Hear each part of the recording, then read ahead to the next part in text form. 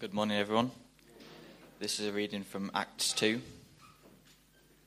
When the day of Pentecost arrived, they were all together in one place. And suddenly there came from heaven a sound like a mighty rushing wind, and it filled the entire house where they were sitting. And divided tongues as of fire appeared to them and rested on each one of them. And they were all filled with the Holy Spirit and began speaking in other tongues as the Spirit gave them utterance. Now there were dwelling in Jerusalem Jews, devout men from every nation under heaven. And at this sound a multitude came together, and they were bewildered, because each of them were hearing them speak in his own language. And they were all amazed and astonished, saying, "Are these not all who are speaking Galileans? And how is it that we hear each of us in his own native language? Parthians and Medes and Elamites and residents of Mesopotamia, Judea, Cappadocia, Pontus, Asia, Phrygia, Pamphylia, Egypt, and parts of Libya belonging to Cyrene, and visitors from Rome, both Jews and proselytes, Cretans and Arabians. We hear them telling in our own tongues the mighty works of God." And all were amazed and perplexed, saying to one another, "What does this mean?" But others mocked and said, "They are filled with new wine." But Peter, standing up with the 11, lifted up his voice and addressed them, "Men of Judea, and all who dwell in Jerusalem, let this be known to you, and give ear to my words. For these people are not drunk, as you suppose, since it's only the third hour of the day. But this is what was uttered through the prophet Joel. And in the last days it shall be, God declares, that I will pour out my Spirit on all flesh, and your sons and your daughters shall prophesy, and your young men shall see visions, and your old men shall dream dreams. Even on my male servants and my female servants, in those days I'll pour out my Spirit, and they shall prophesy. And I will show my wonders in the heavens above, and signs on the earth below.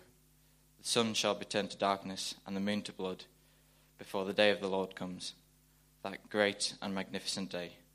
It shall come to pass that every one who calls upon the name of the Lord shall be saved. Men of Israel, hear these words. Jesus of Nazareth, a man attested to you by God with mighty works and wonders and signs that God did through him in your midst, as you yourselves know.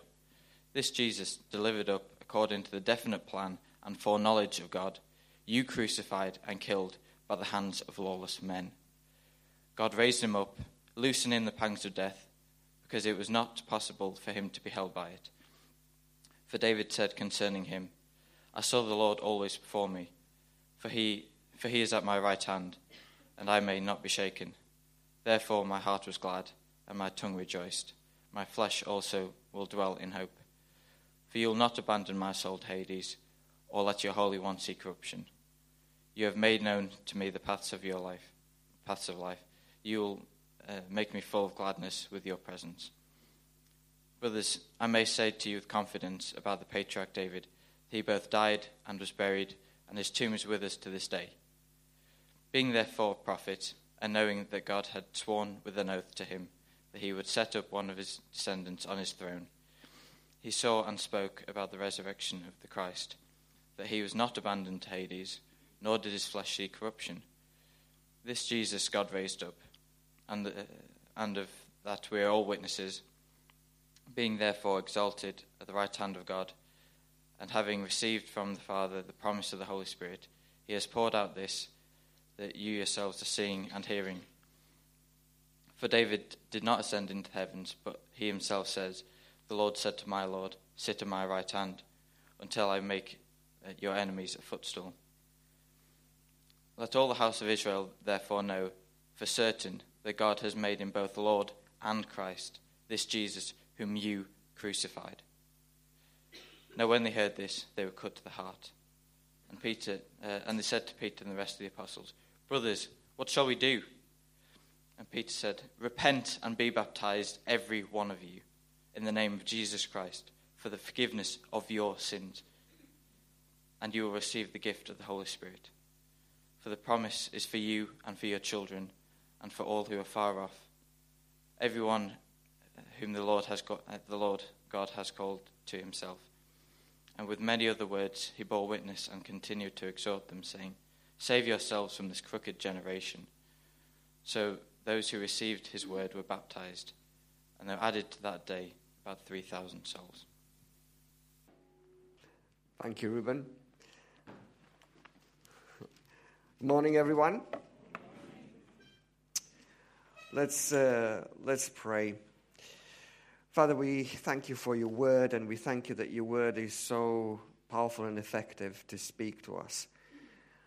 Holy Spirit, we thank you that you are the teacher that enables us to understand the word. And this morning we pray that you would speak to us. We also pray for Pastor Ian and all those present in Carnforth, in the centre, as they have a special service. And Lord, I pray that you will use Pastor Ian to bring your message of good news to all who would be gathered there. We pray that you will speak to us and that you will draw us nearer to yourself. Amen. Amen. So it's amazing that today we have this double celebration. We are coming to the end of a weekend. It's been very special for us as a nation. And also it's Pentecost Sunday, so it's just so many blessings and so many occasions in this. We're talking now very much in the media of things going viral. And I guess if 10 years ago we would have talked about something going viral, it would have been fairly non-interesting. Nowadays, obviously after 2 years of a pandemic, everybody understands a lot about virusology and about viruses and how they spread and so forth. And everybody is very aware of that, something that spreads contagiously. Also, it's amazing that the world in which we live in was grasped by an incident that happened in a city in America with the killing of a black man who suddenly, again, the news became viral and it spread out, and suddenly there were people all around the world protesting in the light of what they've seen being spread through somebody with a mobile phone phoning an incident. Again, news going viral. Well, really what happens on the day of Pentecost, in a positive way, is that the Church of Jesus Christ was birthed and became viral. From that moment on, as the Holy Spirit was being poured upon the disciples of Jesus, something happened that impacted the world ever since. In fact, probably me and you wouldn't be here this morning if it wasn't for that event at the day of Pentecost. And really, it was the birth of a missionary movement that spanned across centuries and ended up traveling all around the world to the ends of the earth. And even now as a church, we have a privilege of having people that we are connected, families that are friends of ours, that are part of us, who are part of that movement that was actually sparked on the day of Pentecost. But it's so easy to look at the passage that Ruben has read to us in Acts chapter 2 and think, well, what a nice event. What a great thing to happen. And it's almost like we're celebrating, if we're not careful, something that has happened and it's dead and it's old. And only those who are fans of nostalgia can really connect with it. But the day of Pentecost is anything but that. Because God is continuing that work that was started on the day of Pentecost. And the idea of the day of Pentecost, it's that it sparks this continuous overflow of having an encounter with God, the Holy Spirit, that actually creates this missional movement of people who are incredible agents of change through the power of the kingdom of God. Dr. Ian Paul said this: so the gift of the Holy Spirit is not a flash in the pan, but it's the coming of the new age, the first fruits of a new reality. And that's how we should be looking at the passage that we've just read in the book of Acts, as something that sparked and started something that ought to be continued right here, right now, through us. This is why Pentecost is so important. How can it impact our lives? Well, just like the believers that Jesus sent the Holy Spirit upon in Acts chapter 2, we have a promise.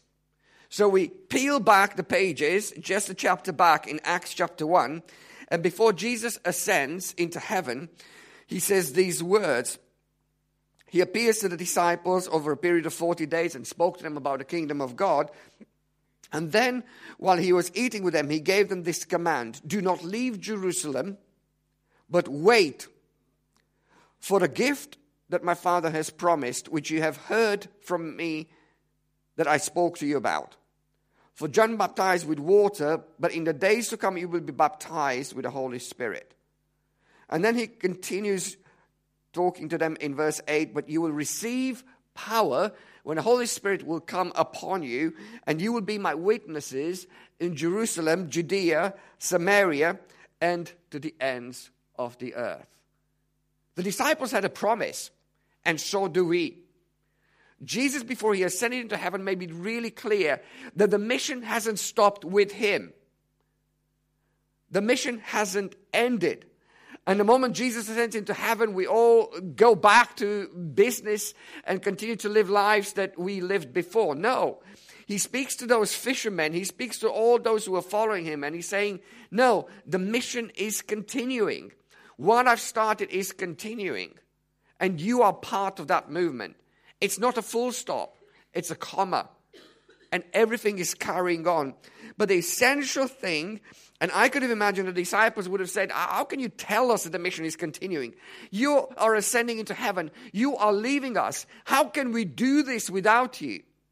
And Jesus had already taught, and we find Jesus' teaching about the Holy Spirit in John's Gospel in chapters 14 and 16. And Jesus promised them and spoke quite clearly that when he will depart, it is good news, because he will send the one who will be their helper, their comforter, the one who will convict of sin, the one who will open up the scriptures to them. So this was something that Jesus had already talked about. And now he reiterates that promise, and he says to them, if you're feeling insecure, thinking, how can we continue the mission?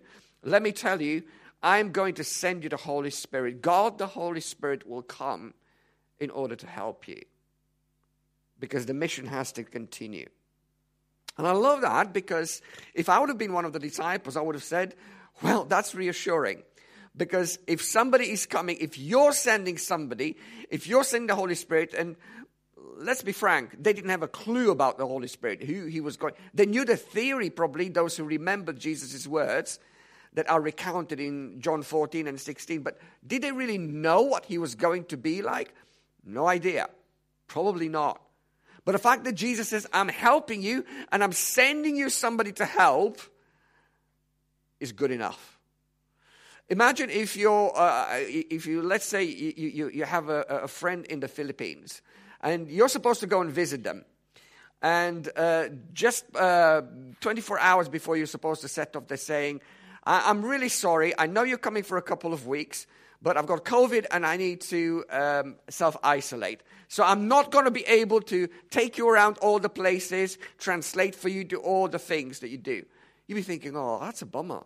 That's rubbish. How am I going to be able to do that? But then they would say, but my best friend, they're prepared to do everything that I've wanted to do for you and with you. It's akin to that, what Jesus is saying to them. But there's something interesting there. So the encouragement is that Jesus says, I'm going to give you a promise, and the promise is about a person, and the person is God himself, the Holy Spirit, who will be with you, who will teach you, he will equip you. But there's a catch. You have to wait. Oh, how the disciples would have rejoiced when they heard that word. Wait. You mean you're telling us that you're ascending into heaven and going away, and all we have to do is wait for it. Wait. You mean we can't do something? No, you wait. You mean there's nothing we can study? No, you wait. You mean we can't start some sort of a missionary organization, have a round table, and work out some strategic plan of evangelizing those who don't know you yet? No, wait. Absolutely essential that we grasp this. Why is it that Jesus gives them this incredible promise that has this clause as part of the promise? It's absolutely essential. Because frankly, anything that the disciples would have tried to do without the Holy Spirit would have failed. Without the Holy Spirit, there is no life. There is no ministry. There is no mission. There is nothing. Just failure in the Christian life. And Jesus is pressing hard right from the very beginning, from the birth of the church. He's pressing hard this truth. You cannot do life and ministry without the activity of the Holy Spirit. It's absolutely essential that you wait until He comes. Oh, but we've been with you, Jesus. Wait. Oh, but we've seen your miracles. Wait. Oh, but we've done miracles. Wait. Oh, but we've heard your teaching. Wait. It was absolutely paramount and essential for them to experience the Holy Spirit for themselves. And let me say this really clearly. In our lives, there'll be many, many moments of waiting. And maybe you're in a moment of waiting right now. Let me say this. Really, really important to grasp. In the Christian journey, the in-between is as important as the destination. And in fact, most of the time we will find ourselves in an in-between. And we can be childish about it, and we can just have eyes on the destination and miss the in-between. Most of the deep work that God is doing in my life and your life is in the between. And if we're not careful, and if our sight is either on the past of where we set off from, or the future where we want to be, we actually miss the deep work of God that God is doing right in the in-between. And they needed that in-between. The in-between for the disciples that received that promise was the formation of discipline and dependence upon God. And let me say this again. The church would not have been birthed if there wasn't for that group of people who learned to lay down their lives, lay down their agendas, lay down their wisdom, lay down everything, and depend totally and utterly in obedience upon God. A believer who doesn't understand that will actually stay in the in-between forever. A believer who doesn't understand that lesson of obedience and dependency will never be able to break through. So many of the Israelites in the desert were stuck in the in-between, not wanting to learn the lesson of dependence and obedience, and they never got through. And the only reason the church exploded into birth, it was because those believers listened to the words of Jesus and said, we're going to do that. We're going to wait. As much as we hate it, we're going to wait. Because we need Him. We need Him to do what only He can do in us and through us. And the fact that they had a promise was a strong encouragement. And I want to say to us this morning, we are in the same boat. We have a promise as well. The same thing, the same promise, the same words that Jesus had said to the disciples are the words that He lives for us as well.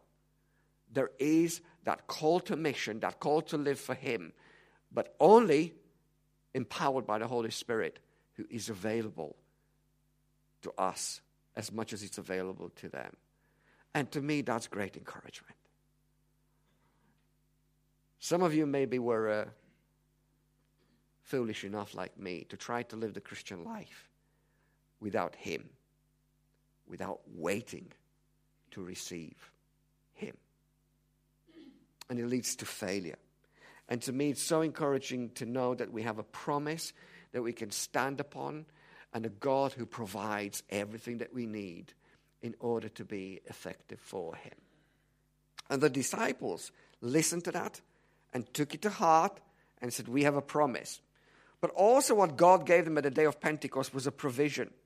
And you can see it peppered all throughout the passage that Reuben read to us. It's really important to notice what is happening here. First of all, it starts with an internal experience. When the day of Pentecost came, they were all together in one place. Suddenly, a sound like the blowing violent wind came from heaven and filled the whole house where they were sitting. They saw what seemed to be tongues of fire that separated and came to rest on each of them. All of them were filled with the Holy Spirit and began to speak in other tongues as the Spirit enabled them. there was something that happens to them. You cannot deny that there is an event that is supernatural that had happened to them. And although tongues have been appearing in some of the other situations throughout the book of Acts, really the whole episode doesn't get repeated. And there's a reason for that, because God is not into copycats. And we need to listen to that, and we need to get this. We limit God when we try to pick up something that he had done somewhere in the past and think, it has to be like this. And God has a knack of refusing to be boxed. And we can do it in our own lives. And we can have experience through which God has blessed us. How many of us have been blessed at a Christian camp? And we make it the box that God has to get in, that at camp is where God changes your life. Other people have been changed by an evangelist, and they would put God in a box and say, no, God only works through an evangelist. This is the way it happens. Somebody might have got saved through open air, somebody using one of those boards, and a talk. And they say, that's the only way God works. And for the next 40 years of their life, they only dedicate themselves to, doing open air, because that's the only way God saves. And God continues to refuse to be put in a box. Look at the people that he saved even in the book of Acts. They're all individuals, and individual stories, different ways. I mean, how many of us have been saved like the Apostle Paul? Anybody else, was on a road to going to somewhere, being fairly anti-Christian, and suddenly you get struck, see a light, hear a voice, Jesus speaking to you, and you go blind. How many? Hands up. Not many. How many of you were saved like the Ethiopian eunuch? You're there on a business trip, riding in the private jet, probably, and you're reading, being a little bit devout and a little bit interested in some portion of Scripture, Isaiah, and then some dude appears from nowhere, and he tells you, do you understand what you're reading? And you say, no, and then he explains to you, and then the jet stops, and there's a stream, and he talks about baptism. He says, there's water, let's get baptized. How many of you experienced it like that? That's what I'm saying. God is not put in a box. But the one important thing that is in all of those situations, including Pentecost, is that something has to happen to you. It may look different to all of us. For some people, it might be something incredibly extravagant and very sort of extroverted. For some people, it might be something inward of an experience. For some people, it's something you can describe very clearly. For other people, it's almost undescribable, but you know that something's happened to you. And that's the important thing, is that part of this provision is an internal experience. So the disciples knew without a shadow of a doubt that God was at work amongst them. There was something supernatural happening. I mean, did they understand what the heck was going on with all those signs? Probably not, but just overwhelmed with a sense of God is at work. Something is happening to us personally. And that's a really important thing. All the believers that I have seen last the race, they all had a sense of something happened to me at some point in my life where God broke through.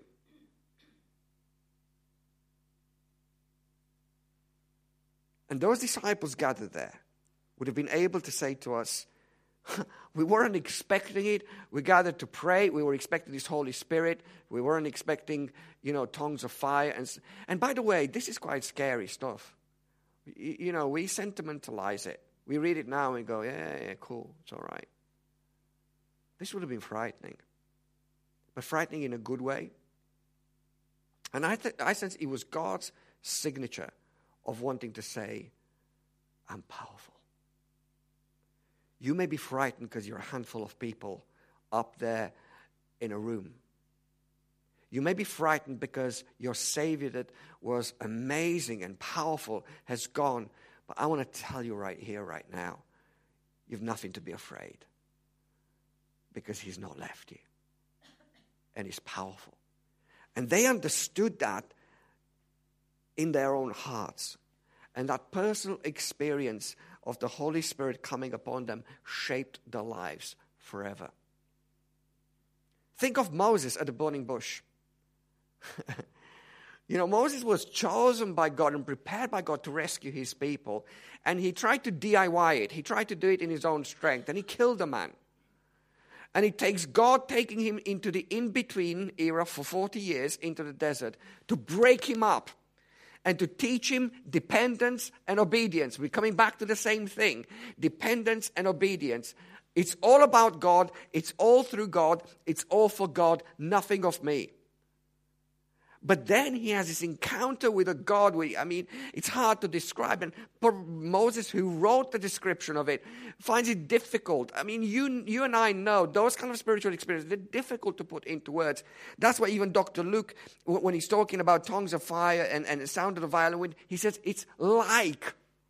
The best way he could describe what was described to him is trying to give us an illustration of it. And Moses experienced God. God speaks to him from a burning bush.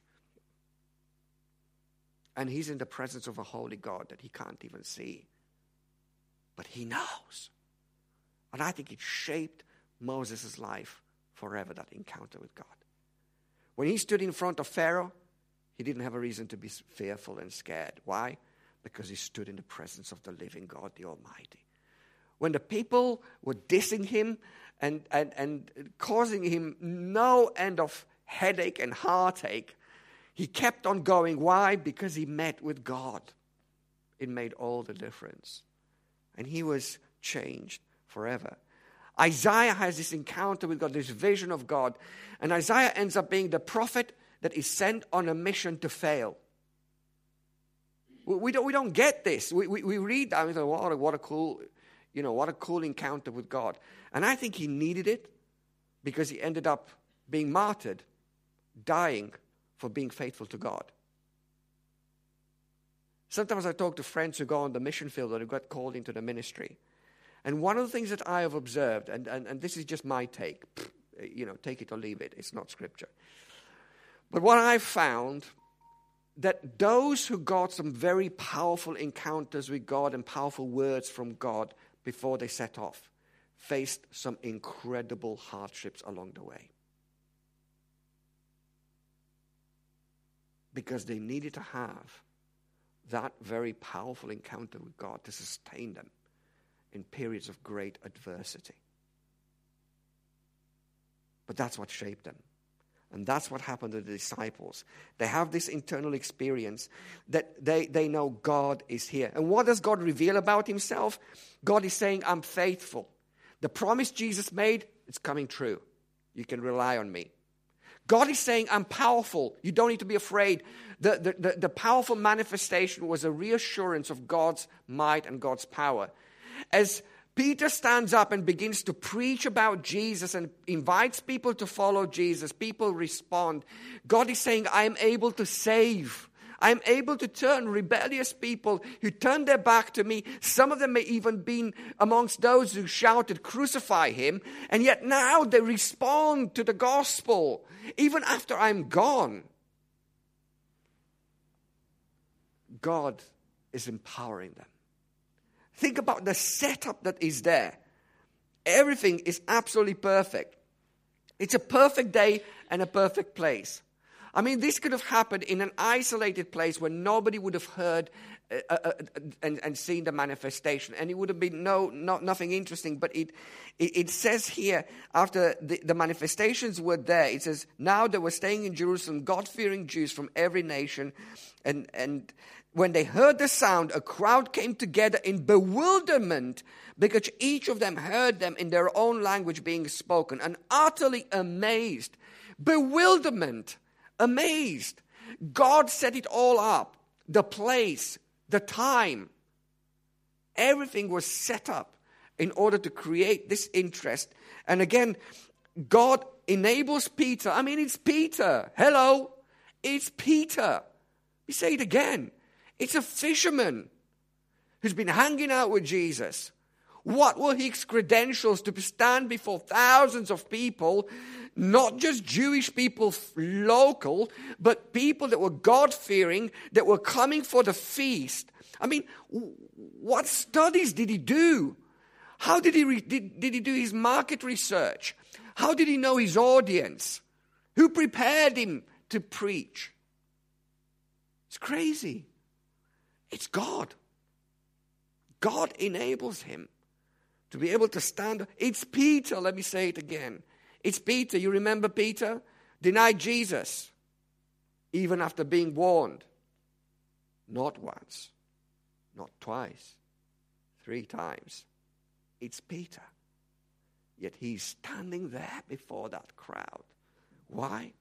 Because God grabbed hold of his life and empowered him to be able. And then people respond to the gospel as Peter is addressing them.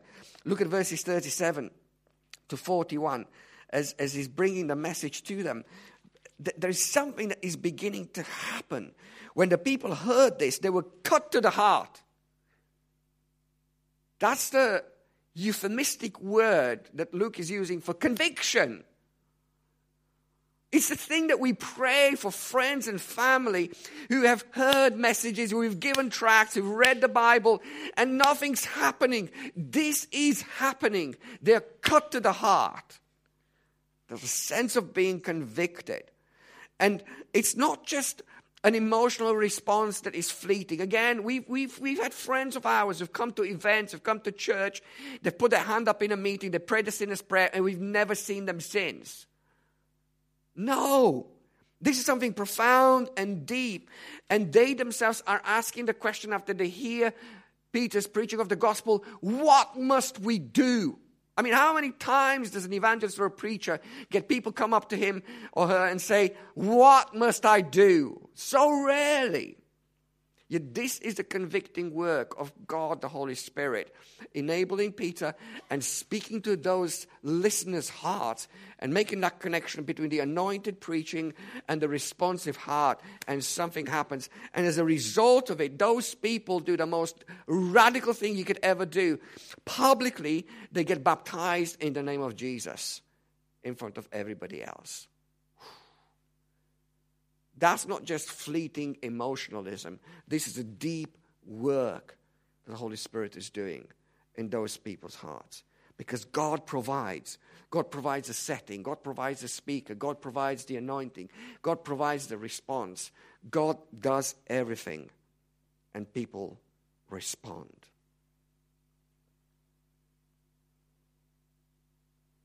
So where does that leave us this morning? We look at the promise that the disciples received, and we get it, that we are part of the same promise, just as much as they were promised the Holy Spirit to come upon them and make them witnesses in Jerusalem, Judea, Samaria, and to the ends of the world. This is ours too. They were incredibly empowered through God's provision. And the same thing that was given to those disciples then and there is given to us right here, right now. You might say, how do you know? Because the same Holy Spirit that they received is the Holy Spirit that me and you receive. I was saying right at the very beginning that Pentecost is about overflow. At Pentecost, in some figurative way, it's almost as if God turned the tap on.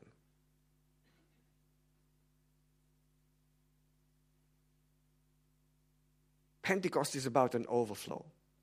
It is about something that happens when we encounter and experience and live with the Holy Spirit that begins to spill out in the life of those around us in society. Jesus talked about the Holy Spirit and presented him. And I want to throw 2 questions at us. And the first one is really simply this. Do you have the Holy Spirit? Do you have the Holy Spirit? In order to have the Holy Spirit, really you need to have a relationship with Jesus, because Jesus is the one that gives the Holy Spirit. And if you're not a Christian, and by being a Christian, let me explain this again, as I keep trying to do every time I speak. Being a Christian isn't about coming to church. It isn't about being christened. isn't about carrying a big Bible with you. Being a Christian is about having a moment in your life when you realize you're sinful and you couldn't save yourself and you needed help.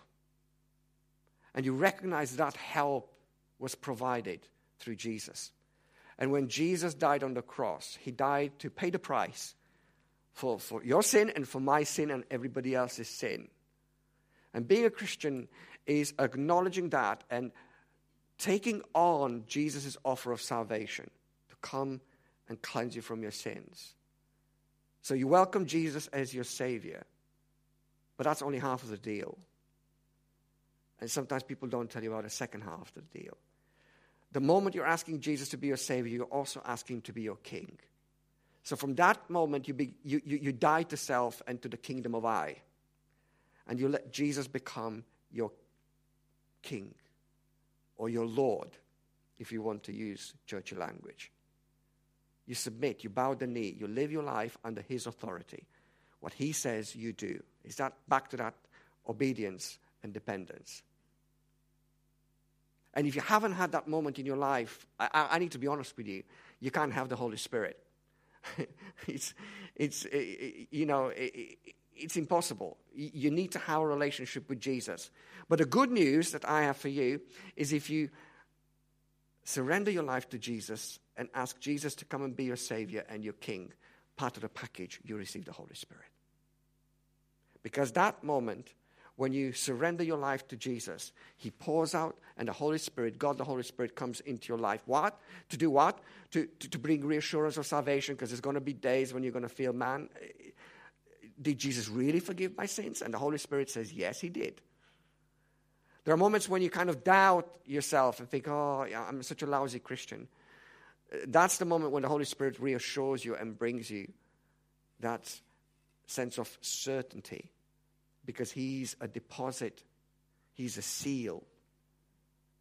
The moment when you think, I can't live the Christian life because I'm a gossiper, the Holy Spirit comes and says, I've got some good news for you. I grow some fruit in you.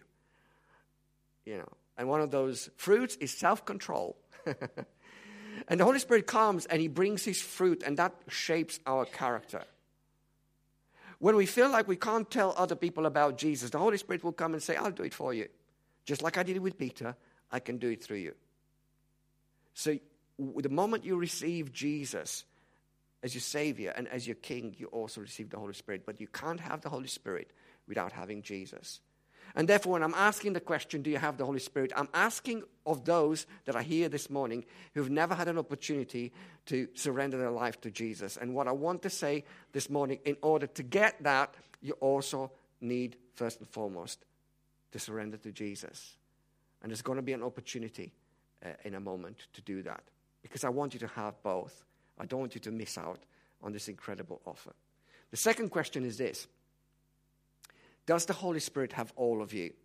So if you are a Christian, if you're somebody who surrendered your life to Jesus as your Savior and as your King, and you have a living relationship with Jesus, there is no question if you have the Holy Spirit. You have the Holy Spirit. I just explained to you. You can't do anything without the Holy Spirit as a follower of Jesus. You need him. But there is another question in this. Does the Holy Spirit have all of you? Look at the next picture as I'm trying to illustrate this. Your life and my life is like a house, okay? And your life or house may look like this, or it may look very different. I've just chosen a picture that will help explain the concept.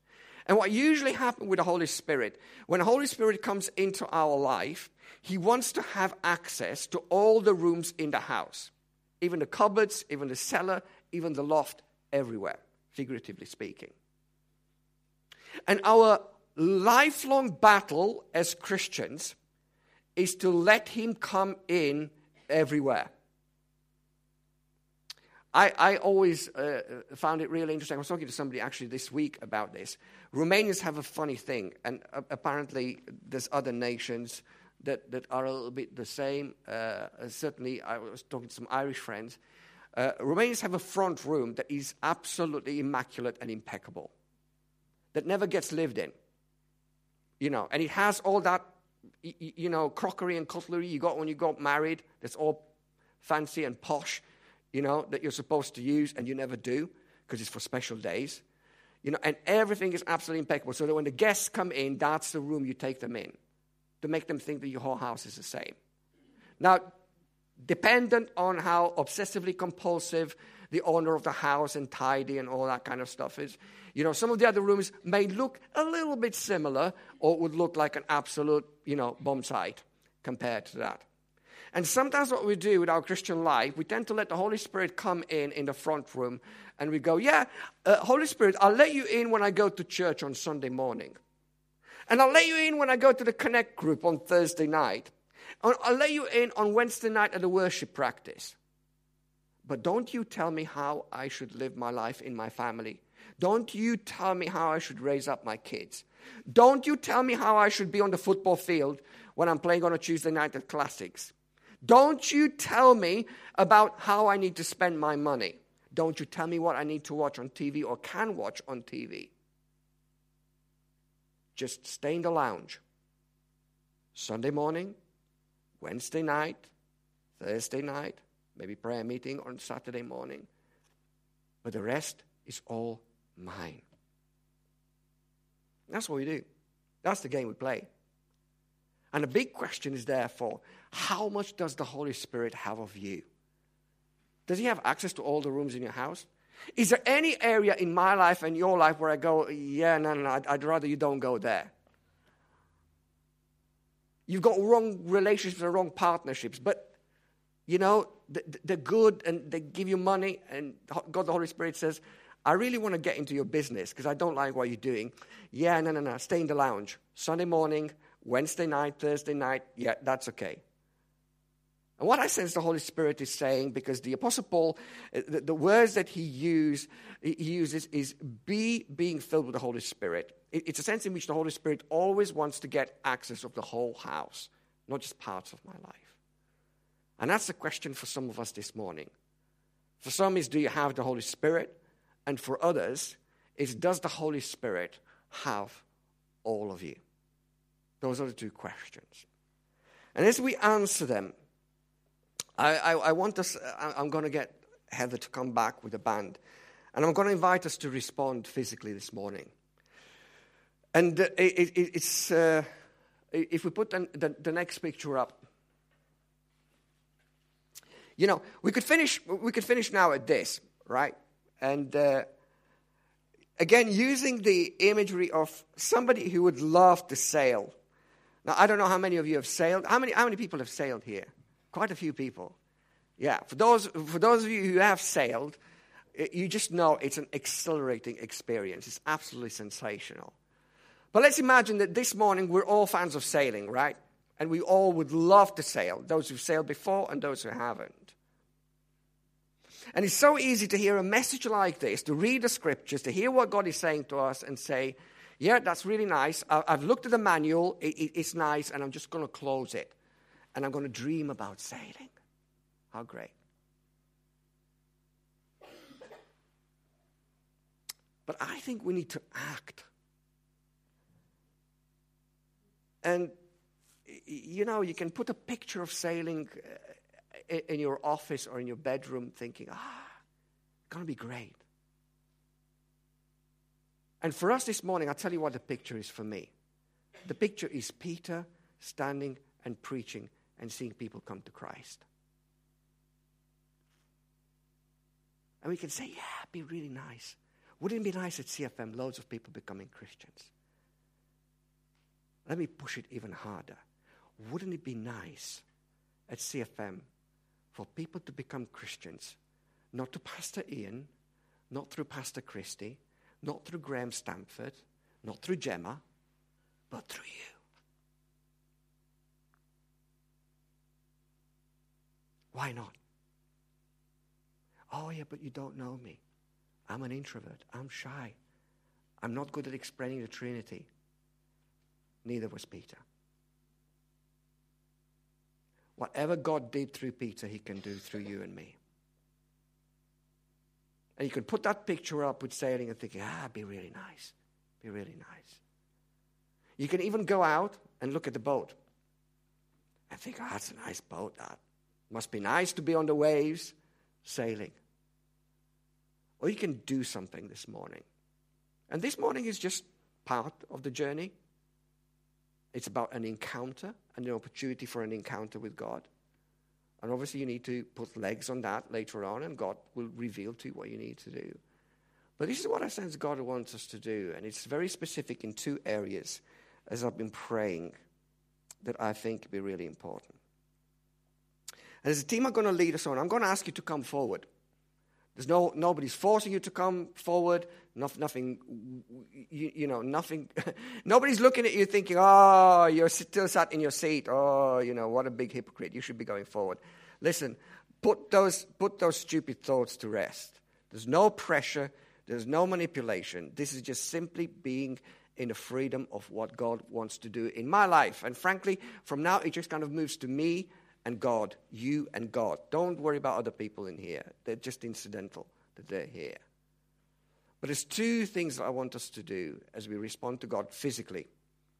One, if you're in the category of those who probably would identify with kind of not being really good at obedience and dependence. In that category of maybe having rooms in your house that you're saying, I don't really want you to get there because it's not comfortable. I just want you to do something really bold because I think God will really break through in your life in a special way. And I want you to come and I want you to kneel at the front. If that's you.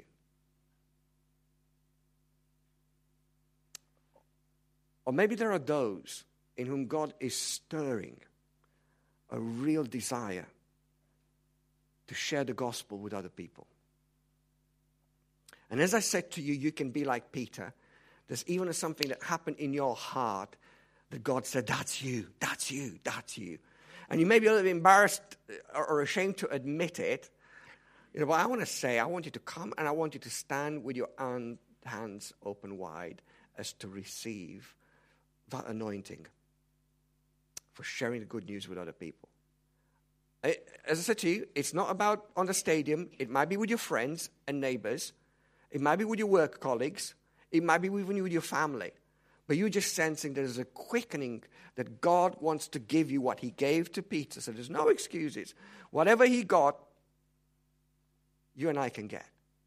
I want to encourage you to come forward and just put your arms, stand up, and just let God speak to you and encourage you. And the rest of us, we can stand and sing and respond through that way. We really want to make available an opportunity for those who want to respond physically. So let's all stand up together. I'm going to pray, and then Heather and the band are going to lead us. God, we thank you so much that, Jesus, you make us part of your mission. You make us part of your kingdom work here on earth. We thank you that we're not in retirement here. We thank you that we're not just with our lives pressed on pause until we get to see you or we get taken to heaven. But you are wanting to do a deep work in us and through us. And you want to use us as agents of your kingdom. And God, we realize that we don't want to live a second-hand life. We don't want to live a mediocre, apathetic life, but we want to live the fullness of life that Jesus came to bring for us. And therefore this morning we want to respond as it is appropriate for every single one of us in our own individual lives. And Lord, I pray for humility. I pray for boldness. I pray for freedom for people to come and respond. And Holy Spirit, I pray that you would fill us all afresh. None of us is here saying, I have enough of you.